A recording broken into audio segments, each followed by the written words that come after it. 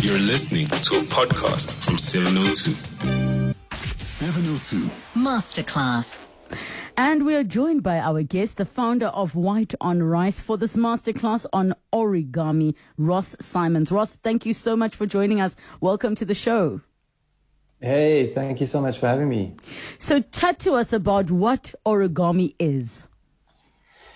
Origami. So origami is the, ancient Japanese art of paper folding. The word origami comes from the Japanese, it's a Japanese word, obviously, but ori means to fold in Japanese. It's either ori or oru, I'm not exactly sure. And gami or kami means paper.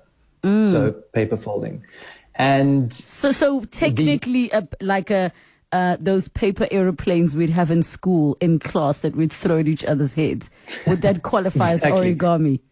Absolutely. So if you folded a paper jet, or I don't know if you remember those little, people called them different things. They used to call them fortune tellers or quack quacks. Oh my gosh, I missed that. I know. So you know what's strange is I think everyone across the globe has experienced origami at a young age. They just didn't realize it was actually origami. To be honest, I actually wasn't aware, until prior to this conversation, that origami is just the paper folding on its own. I thought it was specifically about, doing the birds and that there's a specific technique that maybe was being used. So now when I was reading, I was like, oh, wow, actually, I've been doing this all along. Yeah, exactly. And you're exactly right. And again, not many people know the origins of it, but folding a paper jet, you don't really associate with like an ancient Japanese art form.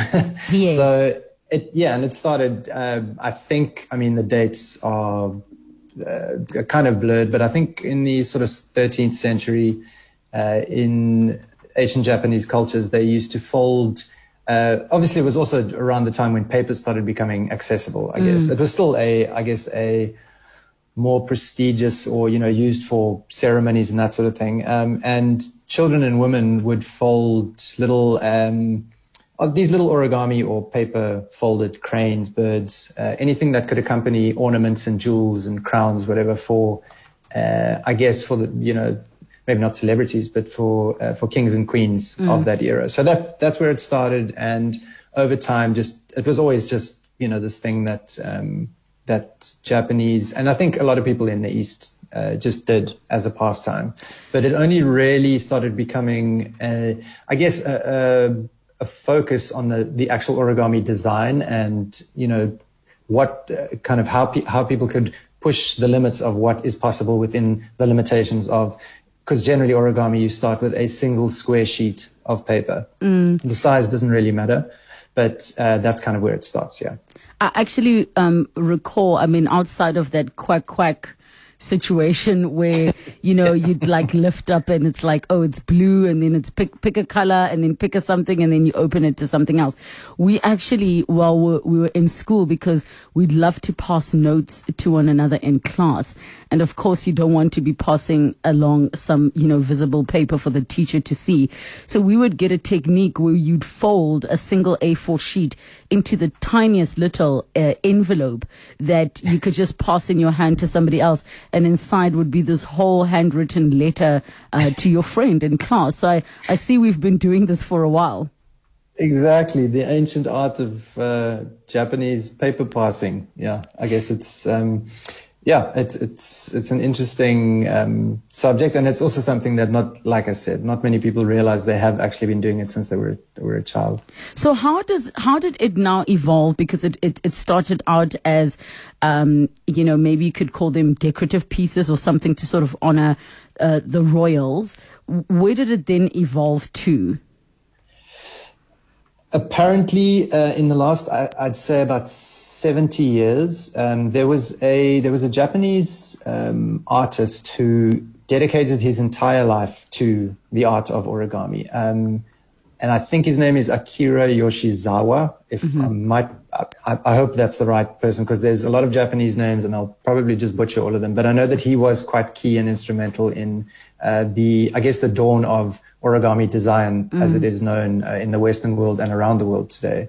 So basically he just dedicated his entire life to designing as many different animals, shapes, plants, whatever he kind of wanted. And I think he worked as a postman. He was came from very humble beginnings, and would just, make as much money as he needed just to, for himself and his family. But all his time was spent just designing origami pieces. And from that, he developed different techniques. It's like anything, you start working on something, and if you work on it enough, you're eventually inspired by nature, or you're inspired by a conversation with somebody else, and you start coming up with these different ideas. And I think that's exactly what happened with him. And over time, and as origami became, I guess, a little bit more accessible to the rest of the world, more artists and more designers and quite a lot of technical people as well started looking at this and saying, well, these guys are doing things with just folded paper, but essentially you can fold anything that can fold, that has a crease in it, you can create something from. So I think that's where it started happening. And around the artist that at the moment is kind of the grandfather of origami design is an American artist named Robert Lang. And I urge anyone to go look at Robert Lang's work. It's immaculate. He is either a rocket scientist or I know he worked for NASA. And he quit his job. Like I did, I was working as a web developer. I think he was working as a scientist somewhere, and just had this pure obsession with folding paper. Also coupled with his mathematical understanding, he's a very smart kind of numbers, maths person, which I'll admit I'm not. But reading he's written a whole bunch of books, but one of the books that he did write was a book called Origami Design Secrets, which you can get anywhere. And that book, I think, I urge anyone who wants to get into the design of origami and even understand a little bit of the history and the literature around how to fold things into, different shapes. It's been instrumental in my understanding of origami and also my ability to come up with my own designs. Because that's one thing with origami. It's one thing folding somebody else's design from a tutorial or a book, which is how every artist or every origami artist, including myself, has started. But taking that idea and folding enough of somebody else's designs and then saying, well, I understand the technical side of it. How do I apply this and how do I create something brand new and unique? So you have to explain to me, and I want to be sure I got this clear. You left a whole career to go fold paper. Is that it in a nutshell? That's it in a nutshell. But I'll break it down for you and everyone else so that it makes a bit more sense. Because I have this conversation I do it in a cheeky way. People say to me, like, what do you do for a living? And I'm like, I fold paper. And I mean, the reality is it's a lot more detailed than that. But basically what happened for me is I was a web developer I used to work in advertising. So building websites for brand campaigns and web apps and that sort of thing. So technical stuff, but I was always a very creative person and getting told what to do. I'm very bad at having a boss and being told what to do. So I always knew that I needed to do something that was I can't believe you being a rebel was folding paper because you didn't want to get told what to do. I'm rebelling. Yeah, I'm rebelling against the world. I'm going to go fold paper for a living. It's like, okay, you go for it, dude. Yes. And in 2014, I started an Instagram project where it wasn't even a project. It was really just a way of me keeping a digital record of all these little origami shapes that I'd folded. So I set out I'd always, since I was a kid. Wait, can I take you a step back? Can I take you a step back so that we don't lose a certain part of the story? How did you now get introduced to this ancient style of paper folding? What was the first introduction for you? And what was it that drew you in?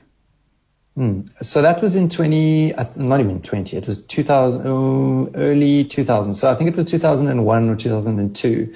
My brother was studying at Vega, which is a advertising school. And he had to do a project where he had to collect or get each person in his family to contribute to this little project. It was a sort of community project. And he said to me, I don't know what made him say it. I mean, God bless my brother. He just said to me, why don't you fold me? I just said to him, I don't know, what must I make you, man? What do you want me to make? He's like, I don't know, make an origami bird. So I was like, okay, I found the instructions in a book, or early days of the internet, maybe I could find one there.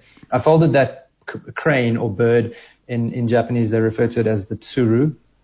And I just, for years, all I did after that project, whenever I had a square piece of paper in front of me, I would just fold that bird. It was purely just out of, I have no idea why. I was obsessed with perfecting and making sure I could fold that bird over and over again. I could eventually do it with my eyes closed. If I had a beer bottle in front of me, they used to make beer bottles with square labels, which was amazing. They've stopped doing that now. But I would tear the label off and then fold it into a little bird. And that was early 2000s, when the folding bug bit you.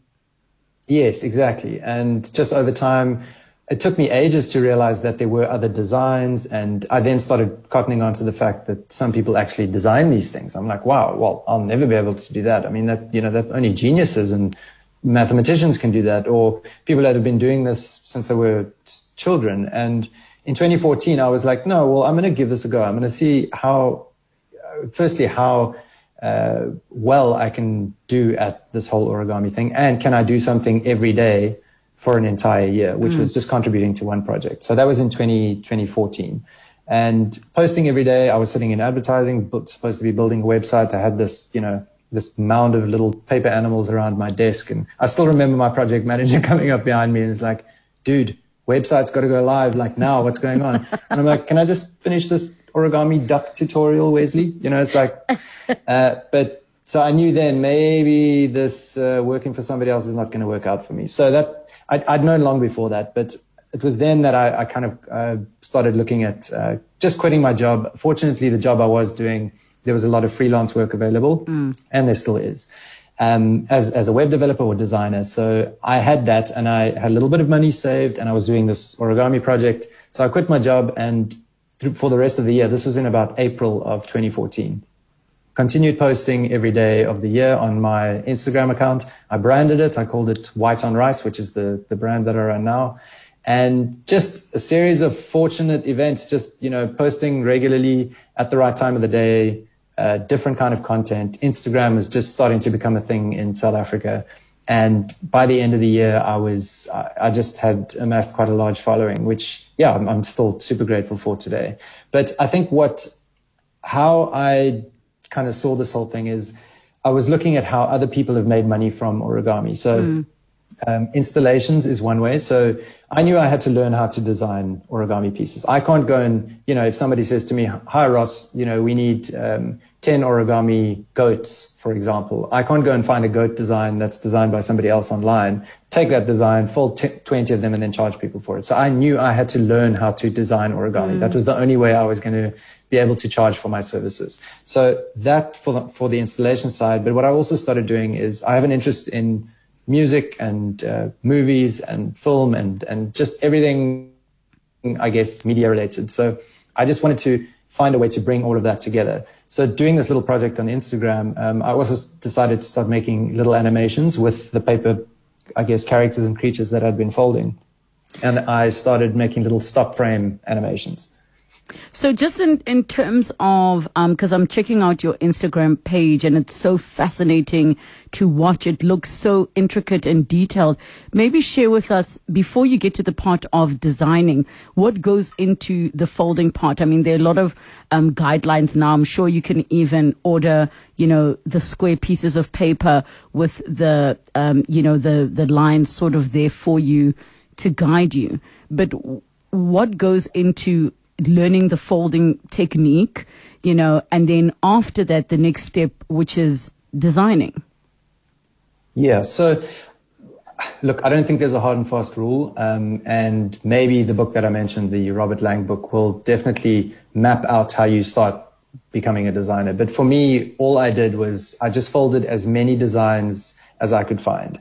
And I just found that the designs that were at the beginning slightly easier, I would just not only fold it once, I would fold it once, try and fold it again, and then eventually learn it by heart. And in that way, I was just in the habit of, so instead of me doing the crane, or the little tsuru bird for years before that, it would change to like maybe me folding a little pig, for example.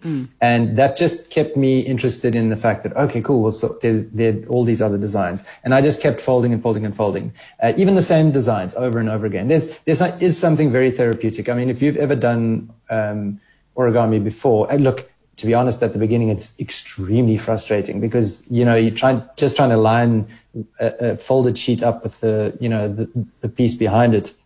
It can be frustrating sometimes. And I've done workshops with people before, and what's strange is the kids pick it up so easy, but adults lose their minds. They're just like, I can't do this. I think we overthink things, like for us, and maybe we, kids are more free. To them, it's still play. For us, it's like we're holding ourselves up against some kind of standard of doing it right. So maybe we're just too much in our own heads. When I look at, when I'm watching you do it, I'm feeling so stressed out. Just because I'm like, I wouldn't know where to begin or what to do. And if by the third fold I've made a mistake, I'll be like, let me just buy it folded. Let's keep life moving. But what was it then once you got into that feel of you're trying out different designs, you're memorizing it and all of those things? What is it about that whole process that you go through that almost feels like, I would assume, like a meditation of sorts? Yeah, so now if I'm designing a new figure, or when I started designing, I would start with, for example, if I wanted to fold a pig, I would look for something that has, so essentially how you would start designing something is you would look at the square and say, okay, well, I want to put the head there, I want to put the legs there, I want to put the tail there, and whatever the orientation of the paper is. Generally, you either do it with something called book symmetry. So it's like just a square sheet in front of you. If you tilt it 90 degrees or 45 degrees, it becomes a diamond sort of symmetry. So you've got the 2 points facing the top and the bottom. You look at that sheet and you decide basically where you're going to plot the different appendages, essentially. And then using the techniques that, you do learn over time, you can then say, okay, well, I want to extend the legs. I want to make them shorter. I want to make the head longer. If it's an elephant, you need a nice long nose. If it's a shorter tail, that sort of thing. So just from folding hundreds and hundreds of other people's designs and then looking at the techniques that they use to get maybe the hindquarters of what a zebra looks like, coupled with the front of a horse, and then put a horn on the front of it to make a unicorn. So it's just taking different parts from other designers and other artists and kind of blending it together. But that is a very long process. It's not something that you wake up and like, oh, okay, well, I've read a couple of lines on how to do this, and off you go. So it's a lot of trial and error. I mean, I've been busy with a tiger design at the moment, and I can't even tell you how many iterations of that I've folded. And how I started with that was just, I'd look at other tiger designs. I like the head of that. I like the length of the tail. Essentially how do I create something that looks like a tiger without having all the parts of, when I say the parts of a tiger, like it's just going to be a plain white sheet of paper, but a tiger has stripes and a tiger has, like quite a large head and, those sort of things. So how do you, just with the shape of it, essentially it becomes like sculpture up to a point. But up until that point, it's quite mathematical. Like you've got lines folding diagonal, straight through the center. And as you are manipulating and moving the paper into different shapes, which up until that point to get what you would call the base, it's actually very mathematical. It's mathematical. It's a lot of geometry. Yes. So if you fold and this is where, your grade 8 and grade 9 mathematics, folding a square in half, you get 2 rectangles. And then if you fold the corners down to the bottom, you get a triangle. And if you bisect that triangle, you get 2 angles. And then, having failed maths horribly I was literally about to say, why do I have a feeling you didn't do so great in maths, and now here you are needing it for like what you do for a living? Exactly. But I keep thinking about, just on an education level, like, had they taught us that take your paper jet and, the maths teacher standing there and say, cool, so this is a paper jet, but this is also a rectangle. So if you take this rectangle and you fold it down here, maybe explaining to kids a little bit, well, the kids like me, you know, the guys and girls who couldn't really understand, like, why is this teacher just blabbing on about angles and obtuse this and isosceles that? I'm like, man, I just want to go play outside, you know? Yes.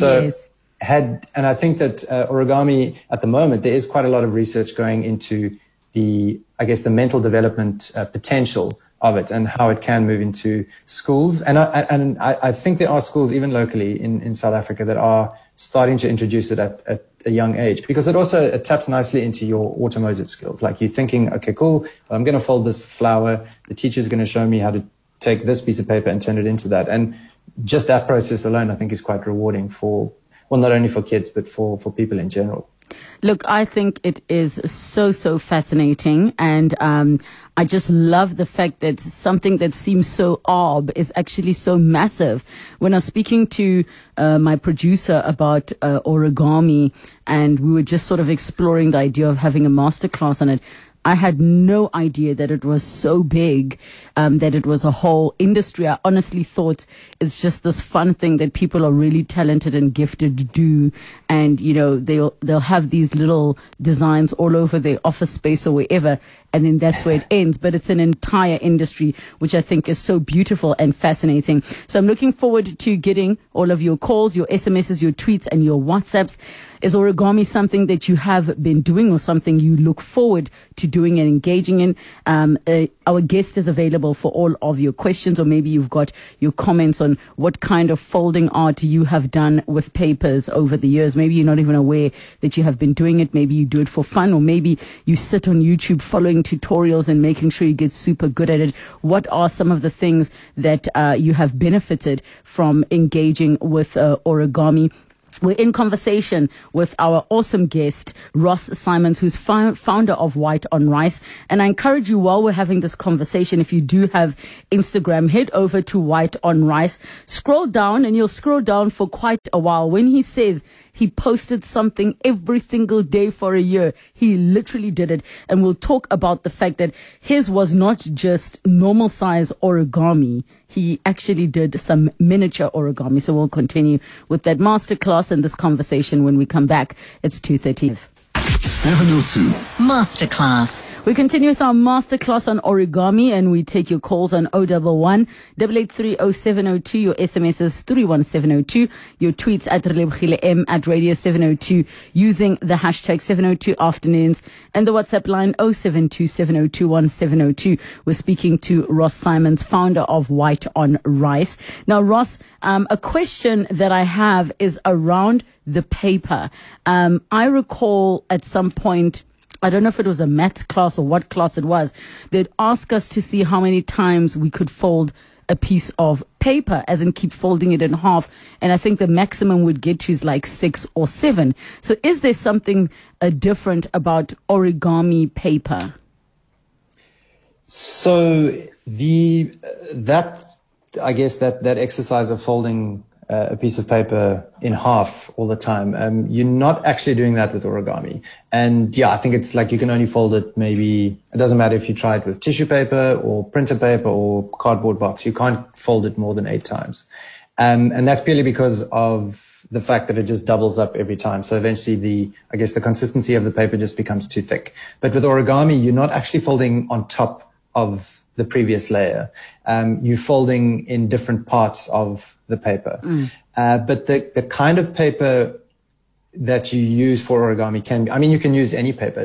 You do get specific origami paper, and that's called Kami, Kami. And the reason that is called origami paper is generally because it's got a color on the one side and it's white on the other side. And the reason for that is when you are learning origami, or you're trying to fold something for the first time, well, not for the first time, but if you're just getting into the art, it's easier when you fold a color on top of white to see if the corners and the edges line up. So if you are folding a paper, then you can see, okay, cool, well, this is at least the crease is in the right place, because essentially getting those lines in the right place at the beginning, or misaligning them even slightly, can make the end design and the end model look a little bit out of shape. So I think with Kami, that's kind of what how you would start. But the paper that I've used for origami has ranged from, I mean, I prefer to use watercolor paper depending on the kind of design I'm doing. If I'm folding something as a decoration or for an installation, which is something I do as well, I do origami installations. And if those objects, or if the origami pieces need to be kept outside, then I'll use, there's a type of paper called Tyvek, which is it's the same stuff that they use for, if you go to an outdoor event or a party or some kind, they put those, I guess, plastic-ish bands around your wrist. And that is actually a type of paper, and it folds quite nicely too. So if it's an outdoor installation, I'll use that type of paper. But if it's something more decorative, that it's going to be on somebody's mantelpiece and needs to be there for a long time, then I'll use a technique called wet folding. So I'll take a piece of, regardless of the size, of watercolor paper, wet it slightly, and as I'm folding it, it dries slowly into the shape that it needs to be. And as it's drying, it kind of just holds the shape a lot better. But I've made my own paper. I've used foil-backed paper, which is very nice to fold with because, as you know, like if you've ever folded a foil wrapper of some kind, from a chocolate or some sort of food product, it stays in the shape that you fold it into quite nicely. So, and with origami, you want it to stay in that shape. But you can use pretty much anything, depending on usually if you're folding something a lot more delicate and detailed, like an insect, for example, that's got a lot of little appendages and little antennas and legs, then you would use a larger sheet, which is a lot thinner.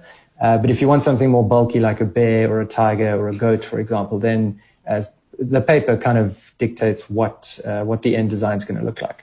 So is the paper you're describing before Kami, is it a little bit thinner than the kind of paper that we're accustomed to?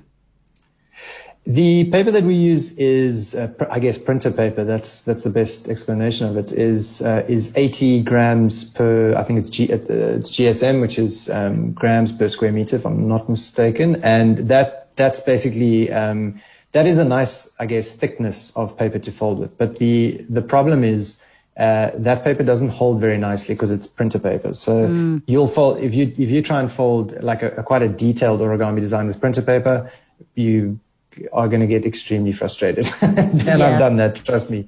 It tears very easily. And this is why I use watercolor paper, because it has cotton in it. So it's got very fine strands of cotton in it. So as you're folding, it doesn't tear as easy. It can still tear, yes, but it needs to hold that shape because it's essentially used or designed for, for watercolor painting. So it needs to have a bit of water.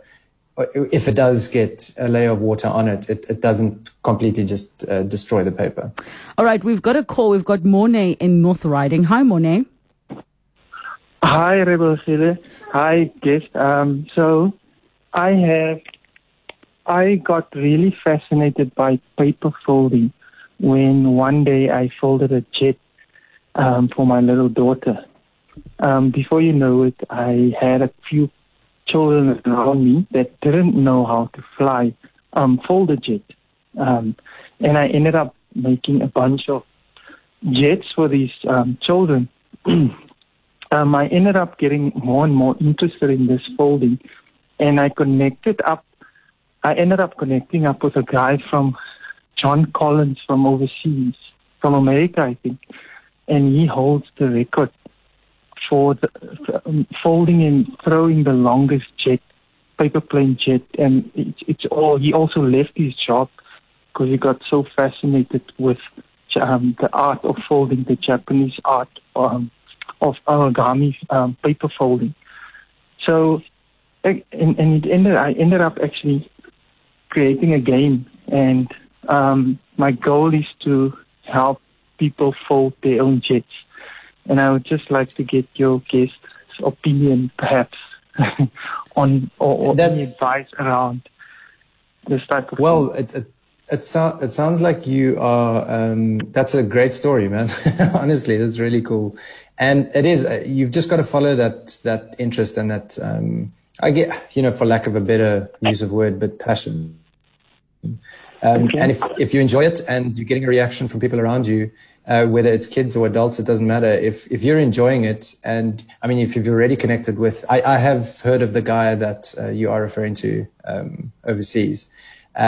Keep him in touch. Keep him in touch with you and tell him what you're doing. I mean, if you want, you can send me maybe an Instagram message and just say, hey, look, this is what I'm doing. I'd love to share what you're doing with my followers. So yeah, I mean, just keep going at it, man. I think there's a very small origami community in South Africa that you can connect with called Origami for Africa. And yeah, just keep at it. I think it's a great idea. It's a great initiative. And the fact that you're helping children as well is amazing. Thanks a lot. Thank you so much for that, Mornay in North Riding. And then we've got a voice note. Hi, Lebo. Yeah, it's Freddy here. Very interesting discussion there in relation to origami. Here's the thing now, Lebo, I'm very artistic. I'm a very artistic person, and I can do things with the paper. I can do little structures and little animals and other things. But now my problem is I cannot do that only with paper. You know what I mean? I have to put a little bit of sellotape there because the structure is falling apart or it's not attaching to the other side nicely. So my question to your guest is, does he strictly, work with paper? He doesn't do like a stapler, staple the corner there or use the sellotape on the other side. So is he strictly using paper only? Thanks. Thank you so much for that question. And I think maybe that is what differentiates origami from other types of paper structures. Absolutely, from paper art. And to that person's question, I'm not a purist. I think I've worked out how to use origami and how to design with origami in order to create. I tell stories, I create animations, so with paper. So the origami side of it, I'm not opposed to, I don't use glue. I say I don't use glue, but I wouldn't use sellotape or a stapler of any kind. Because with origami, you're starting with a single sheet of paper. And the structure of the paper doesn't change. So with the person that was online now, he's trying to take separate parts of paper and merge them or fuse them together. Yes, so yes. that's why he would need to use glue and whatever. And yes, those structures will fall over. But what I urge him to do maybe is to, instead of trying to use multiple pieces of paper, cut the entire structure in a flat lay out of one sheet of paper. So, if he's building a house, for example, instead of trying to get, the front door or the front wall, the back wall, whatever, as separate sheets or as separate pieces, maybe see if he can do a flat lay of some kind. When I say flat lay, just using one sheet of paper, because then the structure stays within, it just stays a lot more stable. Then instead of him having to sellotape something together, all he would need to do is add a fold or a crease into that. So that's one way of going about it. But just in terms of in terms of origami, it is essentially no cuts, no glue, and just strictly folding. And apparently, if you're a real purist in origami, you don't actually fold it on a flat surface. You actually fold like in your hands in the air. So, but wow. That is incredible. That's next level though. Yes. So maybe let's talk about techniques. When we come back, I want us to just get into some of the techniques you use. You've already mentioned, using a wetting technique. We'll get into that. Please keep those questions and comments coming through. 011-883-0702 and the WhatsApp line 072-702-1702. 702. Masterclass. We're in a masterclass around origami, and we're speaking to Ross Simons, founder of White on Rice. And before we took a break, Ross, I was asking the question around the techniques that you use, and maybe you can also include if you ever use tools to help you, like something maybe to help you put a sharp crease in there, or maybe to hold things, or something to make you feel like you have extra fingers, or maybe if the paper is really, really small, are using tweezers and things like that. Yeah, so depending on the size of the design that I'm working on, if it's, as you mentioned earlier about I did a little miniature project. So, tiny little origami would be essentially, I would start with a sheet of paper that is maybe 1 by 1 centimeter, which is tiny. and then fold something from that. And your fingers can't get in there. So I would use whatever I could find, really, whether it's a pen or a toothpick. But I do have, I guess, specialized tools, which are tweezers and crimping tools that you can use just to hold the paper to just in a specific position. That's for smaller folds. If I'm doing something larger scale, and I want to get the creases as straight and as neat as possible, I'll use a scoring tool, which is something referred to as a bone folder. It's actually it looks like a plastic letter opener, but the one end's got a sort of point at the end, and the other side is a bit more flat. So, and that folds a long paper quite nicely. So you can make the creases a lot sharper and make the creases a lot neater, as I said. So I'll lay out whatever the design is on a larger sheet, score the paper first, and then it just makes the folds a little easier to fold. That combined with a wet folding technique where you kind of wet the paper with a sponge, or you don't drench it. It's not like you dip it in paper, but dip it in water. You just give it a light, spray of whatever liquid you're using. And I used water in this case. And there are, those are kind of the techniques that I use. And I think that it pretty much sums up what most artists do use. I have seen that a lot of artists use clothes pegs and just little, holders just to keep the paper in place either as the paper dries, or if you're finished with a section of, maybe you've finished folding the head and you want that to stay in place while you fold the rest of the figure, you'll use those little clips, or paper clips even are an option as well. I mean, I'm curious about your miniature project and how that was not like the most overwhelming and stressful thing in your life. I know that there are a lot of art forms that are obsessed with miniature things. I see there's this, I don't know if you've seen the account on Instagram, but it's a tiny kitchen where a person will literally bake or cook in this miniature kitchen where the items are the size of fingertips. How were you able to do that? Do you constantly need to sit with magnifying glasses to be able to see in a ratio that you're able to work with? And was it not just stressful and overwhelming because it's so small? It was a lot more challenging then. So that was the second. I did 2 365-day projects on Instagram where I posted one figure every day of the year. But the second one, which was the miniature origami project, it was a lot more challenging, I'll admit. But it was literally just a case of changing the size of the paper. And, at the beginning, I'd get it horribly wrong by either going too small or using the incorrect paper. And then halfway through the design, I'm kind of like, well, this is not working. So I've got to start again. And when you're half an hour into folding something that you were hoping looks like a dragon and now looks like, a half of a donkey's face or something. It's just, it gets a bit, I wouldn't say stressful. I'm fortunately not a very stressed out person, but I mean, frustrating. Absolutely. Yes. So let's go the opposite end of the size spectrum and we talk about the massive origamis. How big are we talking about? And talk to me about, your installations. How do you get a massive piece of paper to hold? So the last installation I did, I had to fold, it was over 30 origami zebras. So design the zebra and fold it. And those, I had to make sure those were getting given away as gifts to whoever entered the competition. It was part of a brand campaign. So whoever entered that would then win those. So I had to make sure that those, when they do go home to the people that won them, needed to stay in that, in that shape. Because I have seen, I've visited people that I folded stuff for like years later, and I'm like, oh, I see I folded that, and then I can't quite make out what I folded then, because over time, because at the beginning I was using the incorrect paper and I wasn't using techniques that actually held the model or design together. So what I've started doing now, like I said, the wet folding technique really works quite nicely, but also using locking techniques within the paper. So sometimes you can actually fold the paper in a way that it stays in that position. It actually locks in. And that's one technique. But as I said, I'm not a purist. So if I do need to use a bit of glue here and there, I will, because I would rather that piece gets, kept for as long as possible and recognizable as the shape that I folded it originally as opposed to it kind of wilting and just, turning returning back to its original shape, which is just a flat sheet. Do the purists judge you for using glue? I'm sure they do.